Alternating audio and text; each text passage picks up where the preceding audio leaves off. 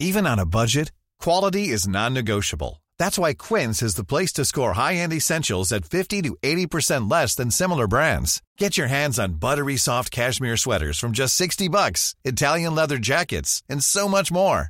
And the best part about Quince, they exclusively partner with factories committed to safe, ethical, and responsible manufacturing. Elevate your style without the elevated price tag with Quince. Go to quince.com/upgrade for free shipping and 365-day returns. Sick of being upsold at gyms?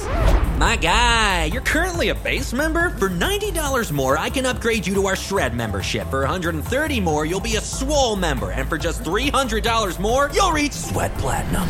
At Planet Fitness, you'll get energy without the upsell. Never pushy, always free fitness training and equipment for every workout. It's fitness that fits your budget. Join Planet Fitness for just $1 down and $10 a month. Cancel anytime. Deal ends Friday, May 10th. See Home Club for details.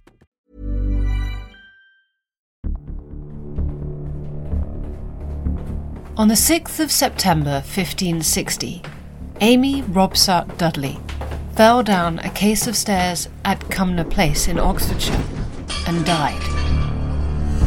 But even that simple statement bears scrutiny. Did she fall? Was she pushed? Or did she throw herself down those stairs? That was exactly the sort of question that Tudor courtiers, servants, and foreign ambassadors were asking at the time. It mattered because Amy was the wife of Elizabeth I's leading courtier and close friend, some said very close friend, Robert Dudley.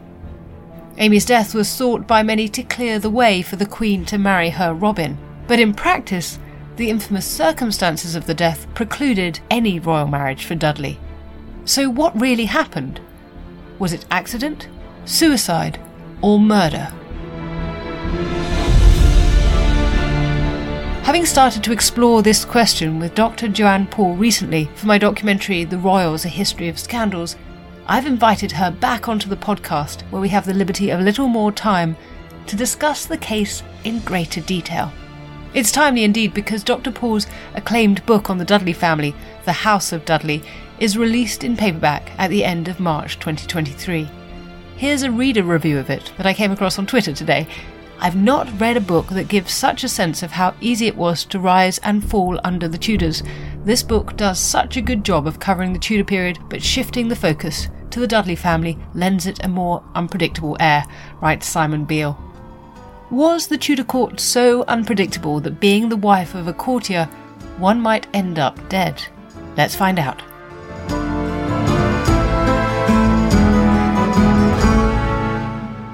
Dr. Paul, Joanne, welcome to Not Just the Tudors. It is an absolute pleasure, as always, to speak to you. You're a wonderful scholar and you're wonderful at sharing all your research with people, not least in your latest book, The House of Dudley. And today we're going to be picking up on one of the themes of that.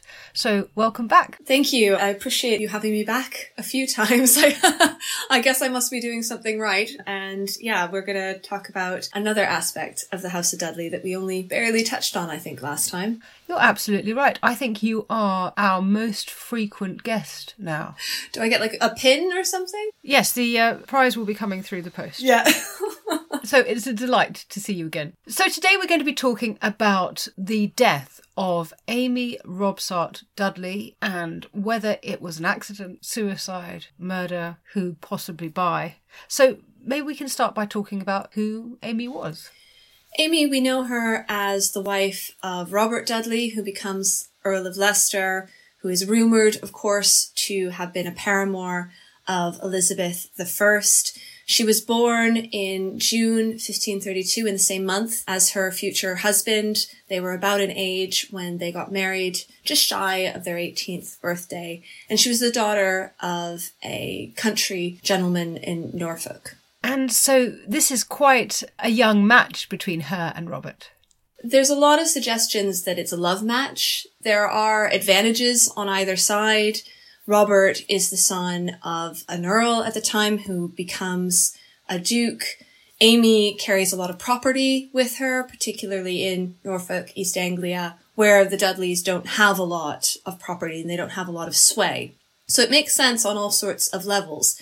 But even at the time, there is the suggestion that it is a love match, or as William Cecil will later put it, a carnal marriage, that these are two teenagers in love, essentially.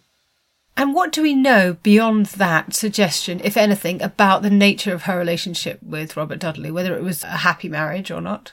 We know precious little about Amy at all. We can take guesses at her education. We can take guesses at her personality, her likes, her dislikes. And when it comes to their relationship, again, a lot of it is guesswork. So the suggestion that they were madly in love as young people is just a suggestion. We don't know for sure. They seem to have had a solid relationship. Later on, when Robert is imprisoned in the tower, for instance, Amy is there petitioning for his release. We know that to have been the case. And they do spend a significant amount of time together. That dwindles with the arrival of Elizabeth I on the scene. And once he joins her court, they don't see very much of each other. We also know that they don't have any children, and that this is a significant pressure on them both. Because they're married for 10 years, aren't they? So over 10 years without any children. And we can look, for instance, at Robert's elder brother, Ambrose, whose second wife, who is contemporary to Amy, her sister-in-law, suffers a phantom pregnancy at the middle of the century, around the same time that Mary I suffers her phantom pregnancy. And that, of course, comes with a pressure to be pregnant, to produce a child. And so the fact that Amy's sister-in-law is feeling that amount of pressure, we can assume that she must have felt some as well. And her sister-in-law, Elizabeth, is abandoned in the end by Robert's brother Ambrose, and she dies not long after Amy. So we can see that there is a huge amount of expectation that Amy would produce a child. And so that Robert and Amy have what we'll go to Cecil again calls a sterile marriage is probably a mark against her, something that she probably feels very keenly. I'm really struck by the fact that we're going to be talking about her death, and yet here's a woman whose life we know so little about. Oh, we know far more about her death than her life, and far more has been written about her death than her life. The sources just aren't there, really. We have 2 letters that she wrote during her life. They tell us certain things. They tell us that she probably had a fairly good education. Her writing is very clear and of the standard of the time. They tell us that she was involved in her husband's affairs. She's writing about the production of wool on their lands and ensuring that happens and that gets to them. She's sending orders for a dress to be made. So she is involved, a mistress of a household in that way. But beyond that, it's only 2 letters, and there's very little you can get from that. The other relationship we need to talk about, of course, is the relationship between Robert Dudley and Elizabeth I. What's going on there? I wish I could tell you. The things that we do know, we know that as soon as Elizabeth comes to the throne, Robert is made her master of the horse, and that this is a very close position. It gives a sense of personal proximity to the monarch, to Elizabeth. There's a great image of her coronation, and she's sat in the litter after a huge parade of people come before her and a huge parade come after. But in that image of her in the litter, there are 2 men who are very close to her physically, and that's Robert and his brother Ambrose. And I think that really is a very visual representation of how important they were to her and to the reign. And it wasn't long after she came to the throne and was crowned that the rumors began that Robert might be courting her and that she might return his affection as well. And there are rumors that they will marry, that there is something illicit going on between the 2 of them. And there was access there. There was possibility of something happening, though, as Elizabeth herself says, she's always under the eye of everyone. And so people would know if something happened. That could be her protesting a bit too much, but there were rumors that something was going on. But of course, every time there was a rumor that the pair would marry and that Robert would become king, someone would go, he's already married, though. He would have to do away with his wife in order for that to happen.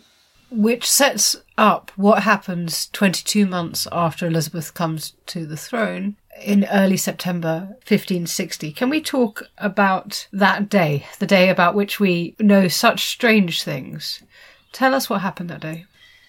From the information that was gathered after her death, we know that Amy rose very early that morning and seemed in a very strange mood.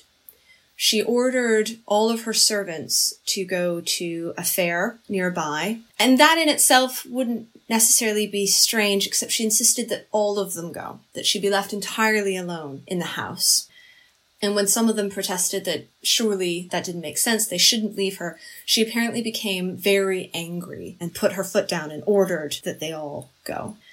So they all went to the fair. When they returned, that's when they found her at the bottom of a flight of stairs with a broken neck and 2 injuries to her head. And of course, immediately called for the authorities, and a coroner and a jury were put together to investigate. He concluded that it was an accident, that she fell down the stairs, that the primary cause of death was the broken neck and not the 2 head injuries. So there was a coroner's inquest, and I know that the coroner's report was found actually only quite recently, wasn't it, in 2008 by Stephen Gunn. What did the coroner conclude about Amy's death? Reading the coroner's report, it's a difficult exercise because one has to take a grain of salt with every reading of a source. And the fact that these 2 head injuries existed seems to perhaps contradict the idea that it was the broken neck that did it. The question becomes whether she broke her neck falling down the stairs and then sustained the 2 injuries to her head, or whether the 2 injuries to her head preceded the broken neck. Because the report describes the 2 injuries to her head as one being, and it literally uses a thumb's deep in the Latin, which is about an inch. If you think from the tip of your thumb to the first knuckle is about an inch. One is about a quarter of a thumb's deep, so a quarter of an inch deep, which is not very deep. The other is 2 thumbs deep or 2 inches deep, which is very deep head wound. So it brings up the question of whether she was struck before she fell down the stairs or whether she hit something that did that damage to her head while falling down the stairs. One would hope that the coroner's report would solve the mystery. I think it just deepens it. That's a really important source, but you also mentioned that she felt angry when her servants contested her wanting to be left alone. What source is that coming from? That's coming from the letters of Robert Dudley's servant, who is sent by Robert to investigate essentially what happened when Robert hears about the death of his wife. And that's a man named Thomas Blunt. And Blunt had been on his way to see Amy anyway as a servant of the household. And as he was riding out from where Robert was with the court, he sees another Dudley servant coming towards him, who is racing towards Robert to tell him this news. And so he gets this news from this servant, but continues on his way.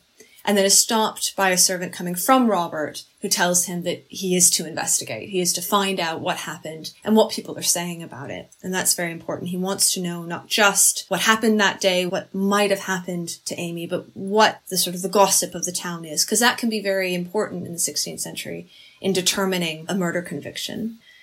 So he stops at Abingdon on the way to Cumnor, which is where Amy died, and where the fair was, where she had sent all her servants, was at Abingdon. And he interrogates essentially the innkeeper. He poses as just a traveller on his way to Gloucester and asks him all these questions about the news of the town.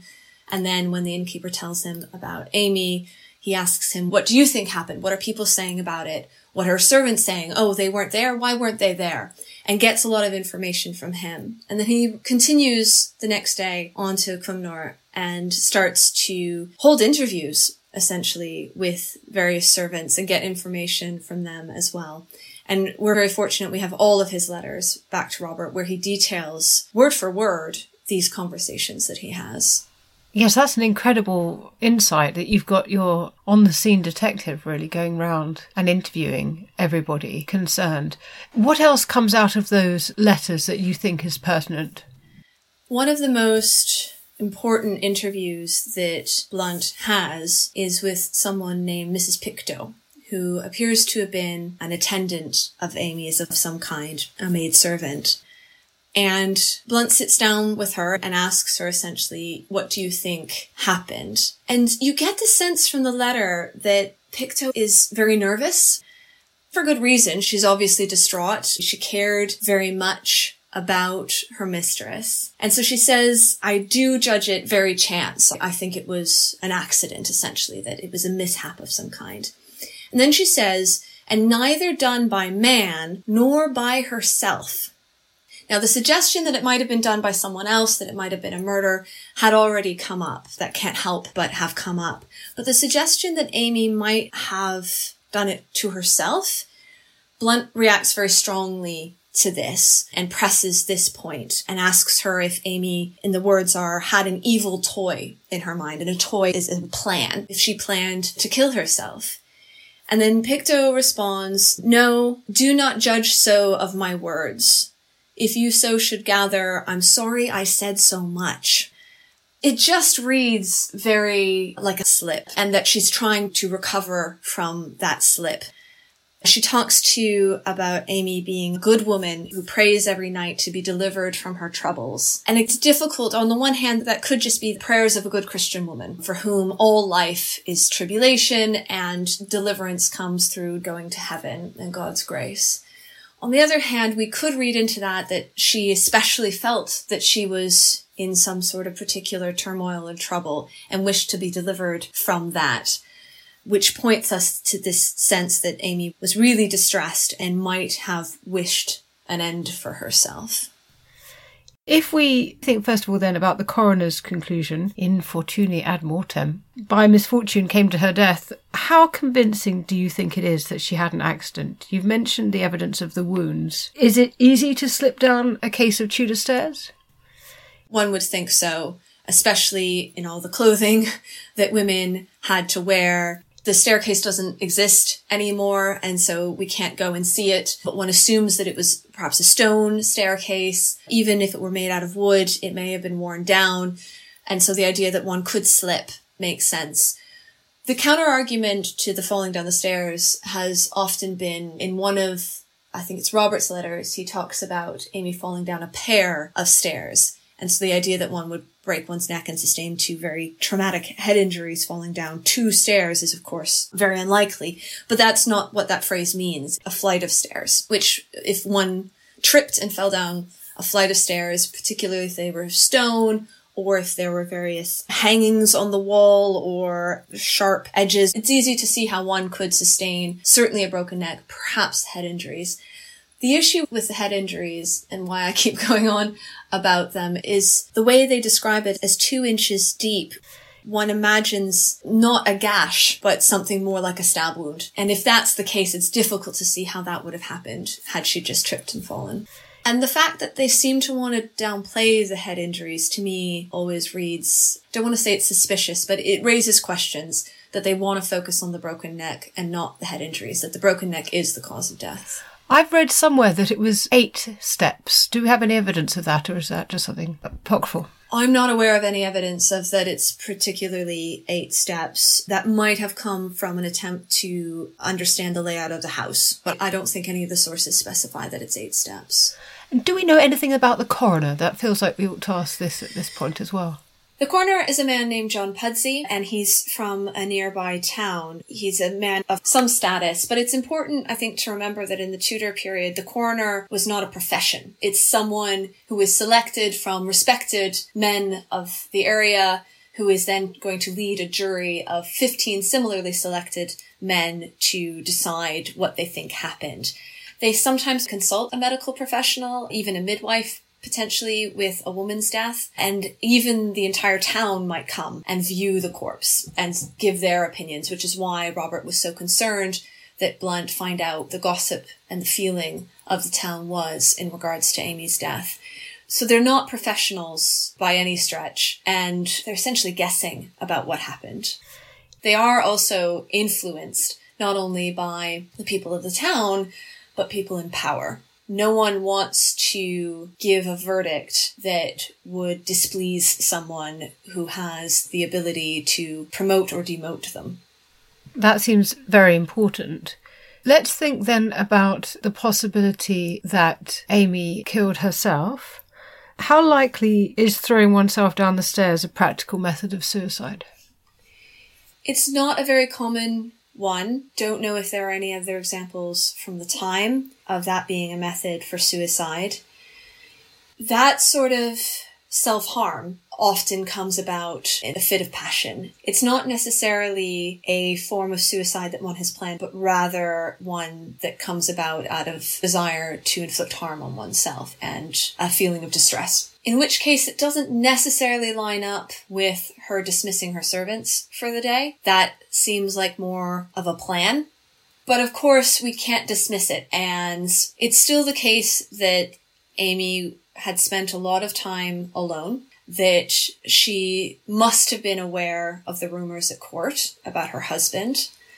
There were also rumors that she was to be poisoned, that Robert or someone else was going to kill her, that in some way, shape, or form she was going to be done away with. And when we remember that their marriage appears to have begun from a place of real affection, the tragedy of it all, I think, starts to come out. And we're faced with that image that Pictou describes of her praying nightly to be delivered from her troubles. And I think that's really helpful also in terms of pointing out how when you're working on this period, one so often comes across a little phrase, 4 words or something, on which great edifices of speculation have been built. And yet these phrases are completely unsubstantiated or corroborated by other sources. And it's obviously very important to do the imaginative work of thinking about whether they could be true, but it's impossible in the end to conclude that they definitely are. Yes, there's a rumor, again, we're getting these largely from ambassadors' letters. If you want the gossips of the Tudor court, they're ambassadors constantly picking up pieces of information. They're also constantly being fed pieces of information. And we have that very clearly in the case of Amy. One of them writes about someone going around the court who has always voraciously spreading rumor and sharing bits of information. And he's told him things about Amy and Robert.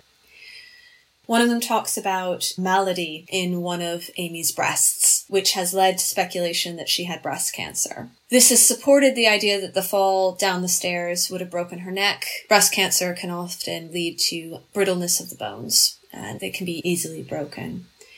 Aside from this one line, however, we don't have a lot of information, and this ambassador didn't know anything about Amy Robsart's breasts. Really, it was just a fragment of information that he'd picked up, maybe even misheard. We don't know.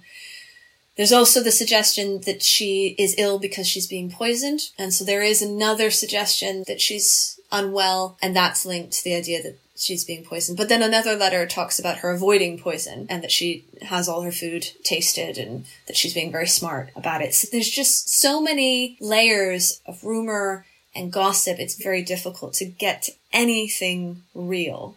And I understand the impulse because there's so little information. And it's such a great mystery because it cuts to the very heart of power in the Tudor court at the time, because of course it reflects on Elizabeth, on her choices of those she has near her, on the person that she might be considering marrying, might even be sharing a bed with. And so it's so important to try to understand what happened. And so these little phrases, as you say, get picked up, and there is an attempt to turn them into an answer because we just don't have any answers.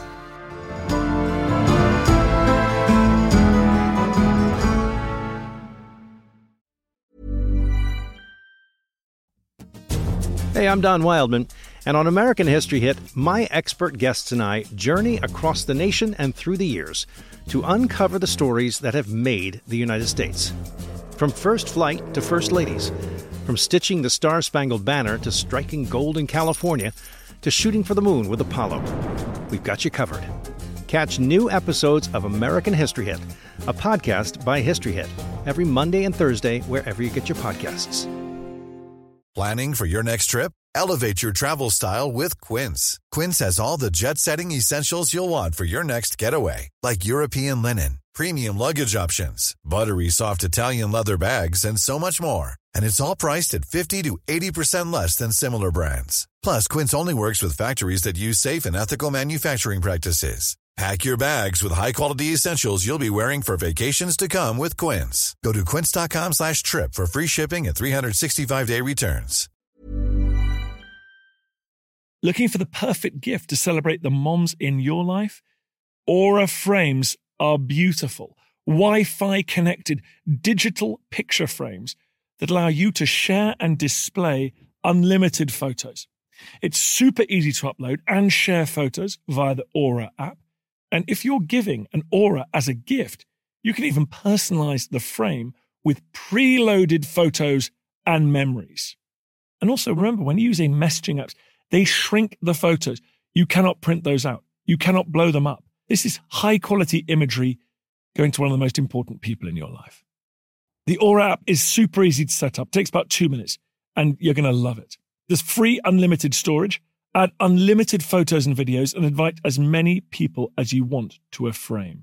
Right now, Aura has got a great deal for Mother's Day. Listeners can save on the perfect gift by visiting auraframes.com to get $30 plus free shipping on their best-selling frame. That's AURA frames.com. Use code DANSNOW at checkout to save. Terms and conditions apply.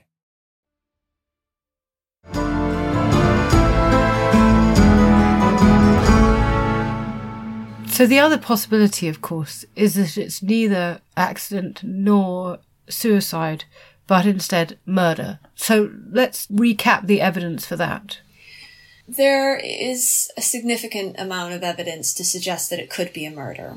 It does line up with Amy sending the servants away, that she may have been meeting someone, that she might have known someone was coming and didn't want anyone in the house. It lines up with the injuries to her head, as well as the fall down the stairs. And it lines up with the larger contextual situation whereby she was in the way and there was a lot of attention on her, as well as on her husband. And that killing Amy didn't necessarily ensure that Robert would marry the Queen. What it did, and we see that in the weeks and months following her death, was disgrace Robert, ensure in many ways that he would never be taken seriously as a suitor to the Queen. And so murder ends up making a lot of sense out of the information that we have. And it is the thing that most consistently appears in those ambassadors' letters, the rumors of the court, and men who are at the heart of everything, like William Cecil.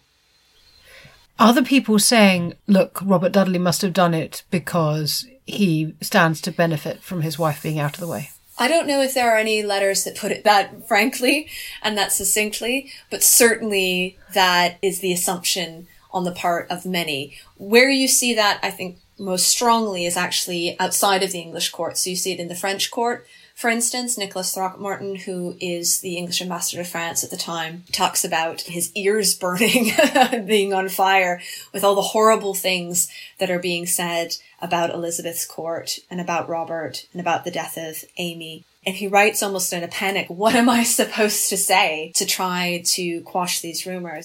And the person he's writing to responds saying, pathetically, that must be difficult, and there are a lot of rumors here too, but the Queen will put a lie to all of them.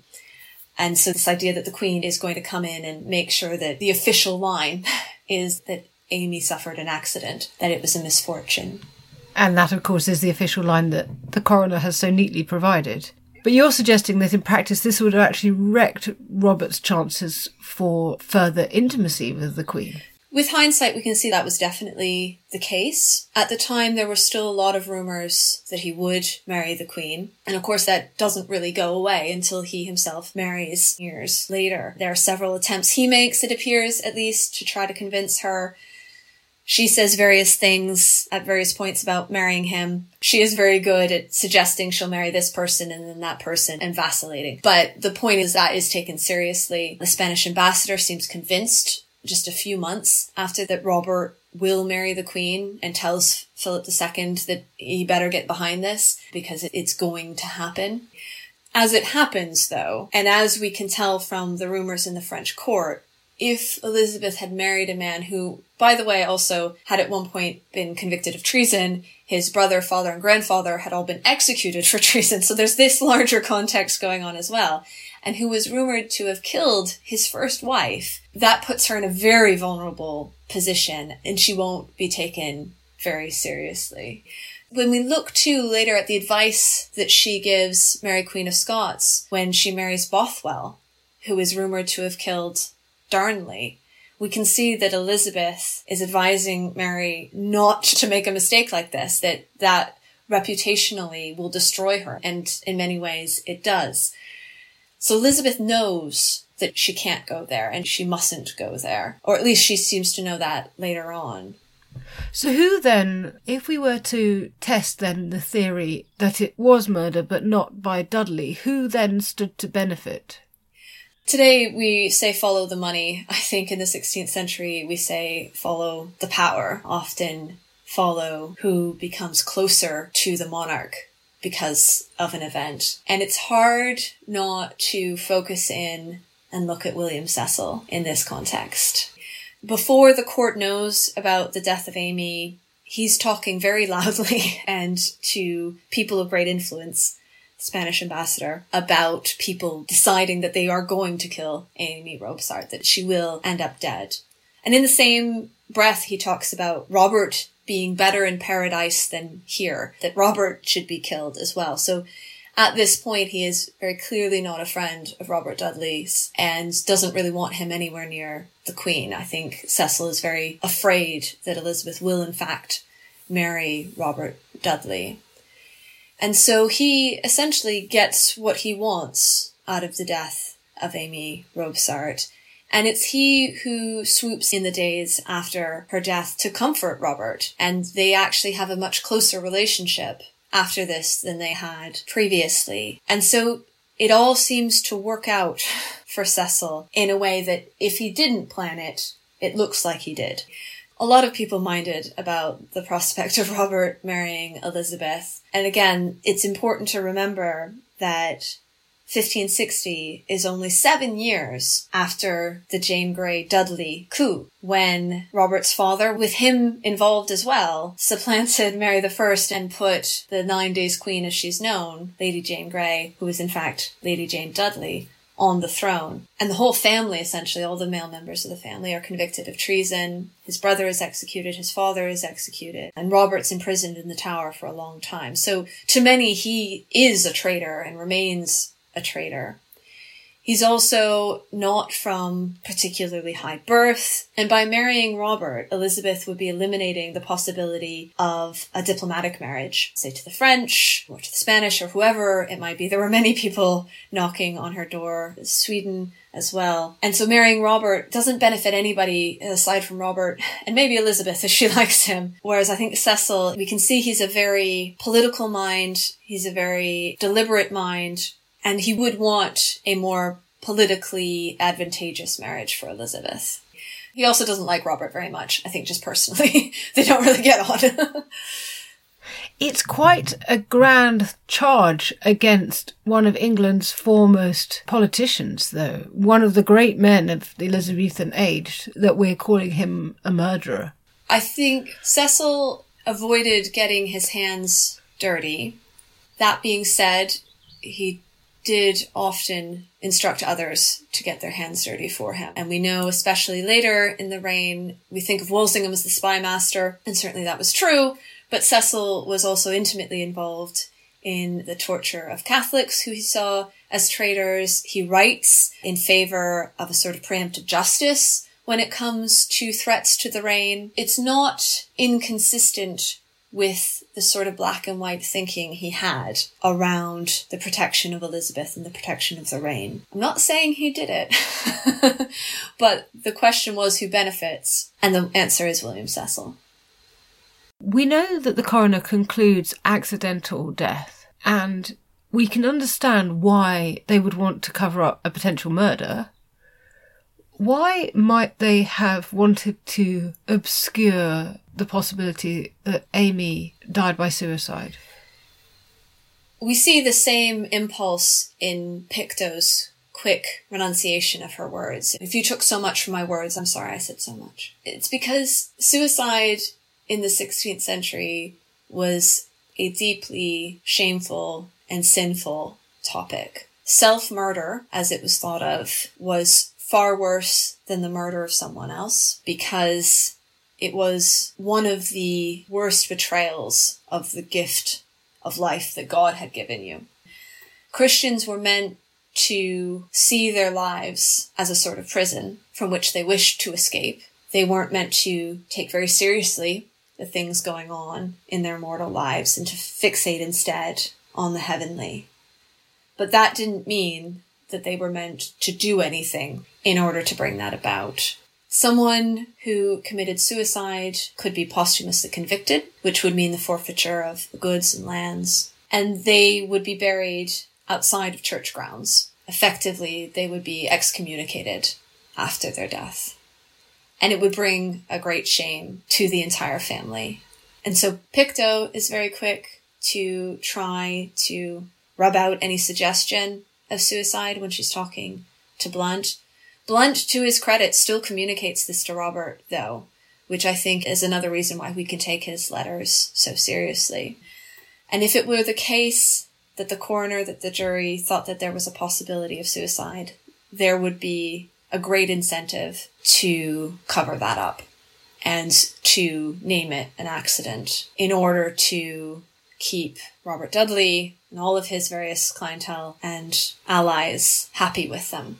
So the context of this woman's situation being one that was unhappy, being one in which she may or may not have been physically unwell, but certainly was isolated, apart from her husband, unable to have children in a period where a lot of emphasis was put on doing that, and, unlikely to if she didn't spend any time with him. All of that is concomitant with the possibility of suicide. Except we come back again to the wounds. Is there any way that she could have hit, I don't know, one of those things one used for cleaning your boots or something that was stuck into a corner at the bottom of the stairs and hit that as she went down? Is there any way in which those wounds could have been sustained by self-murder? We have to keep open the possibility that they could have been sustained while falling down the stairs, whether that was an accident or self-inflicted. Because we just don't know enough about the wounds, we don't know enough about the staircase and what was around. And you end up having to go to feelings about things, which as historians we don't do. We never put in print, I'm happy to talk about what my feeling is about these things and accept the letters and emails and tweets that will result. But certainly the fact of the matter is that we don't know, and that many things are possible. Okay, so 2 questions then. How far can you go with the evidence towards the conclusion? And extrapolating from that evidence, where would you as a historian end up if you had to put your money on an answer? I think based on the information that we have, we can't eliminate any of the 3 possibilities that we started with, which I know is a bit frustrating, and why people are, A, continually are so interested in this case, and B, end up clinging on to bits of information to try for an answer, because it is just so tempting to do. I think that we can, with some level of confidence, eliminate or at least downplay the possibility that Robert Dudley murdered his wife. I think that's highly unlikely. He was a man who had spent his entire life in the court. He would have known that it wouldn't have benefited him. There would have been other ways to end his marriage or to continue his favour with the Queen and to continue his upward rise without a mysterious death of his wife. That didn't do him any favours, and he would have known it wouldn't have done him any favours, I think, having spent a long time with him. So I think that one can be put to the side. Any other possibilities, though, I think it's fairly open season. And this is a story which lends itself perhaps more than to fiction, because that's where we can start to play with the possibilities. If I had to go from the evidence alone, I think the most likely possibility is that it's a murder, and that it's a murder conducted by one of Robert's enemies, whether that's William Cecil or one of his many other enemies. And as I said, he had quite a few. What ends up being the least likely scenario, I think, is the suggestion that the coroner himself comes to, which is that it's a misfortune, that it's an accident. In many ways, that ends up being the least likely scenario for how Amy Robsart Dudley died. The last thing I want to ask you is about the consequences of this. essentially, does Amy's death create the Virgin Queen?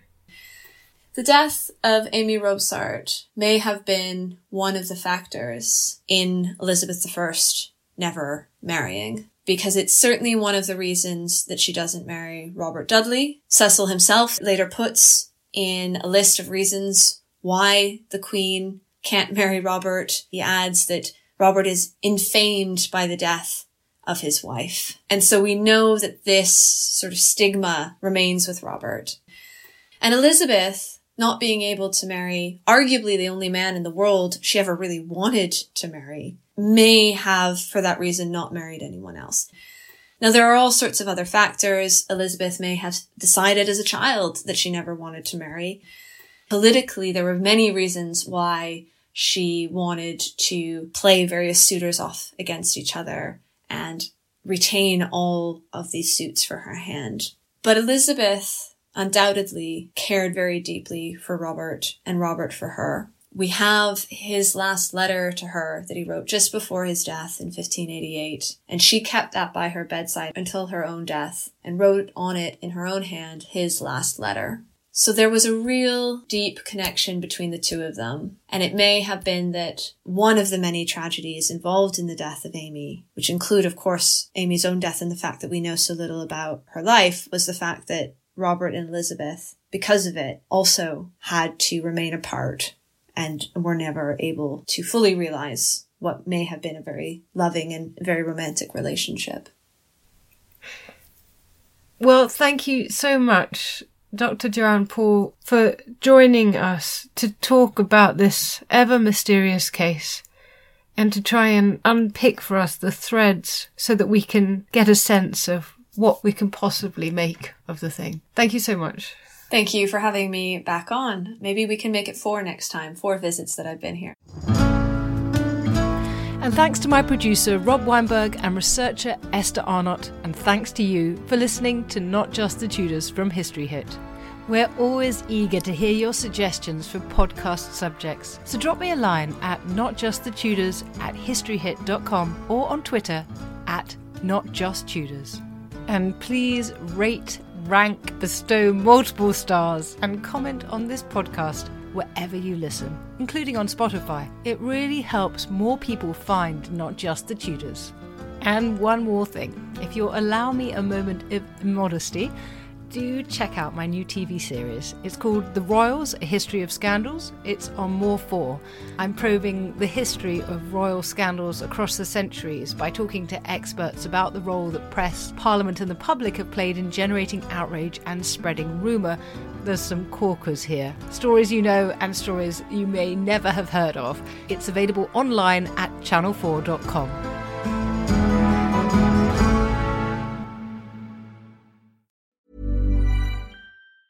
Planning for your next trip? Elevate your travel style with Quince. Quince has all the jet-setting essentials you'll want for your next getaway, like European linen, premium luggage options, buttery soft Italian leather bags, and so much more. And it's all priced at 50 to 80% less than similar brands. Plus, Quince only works with factories that use safe and ethical manufacturing practices. Pack your bags with high-quality essentials you'll be wearing for vacations to come with Quince. Go to quince.com/trip for free shipping and 365-day returns. Sick of being upsold at gyms?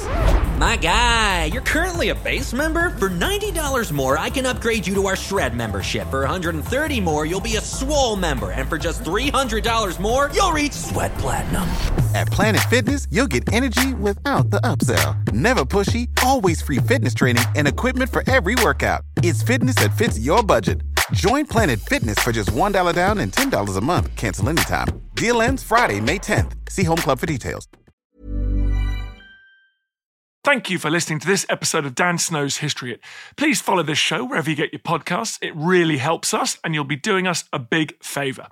Don't forget, you can also listen to all of these podcasts ad-free and watch hundreds of TV documentaries when you subscribe at historyhit.com/subscribe.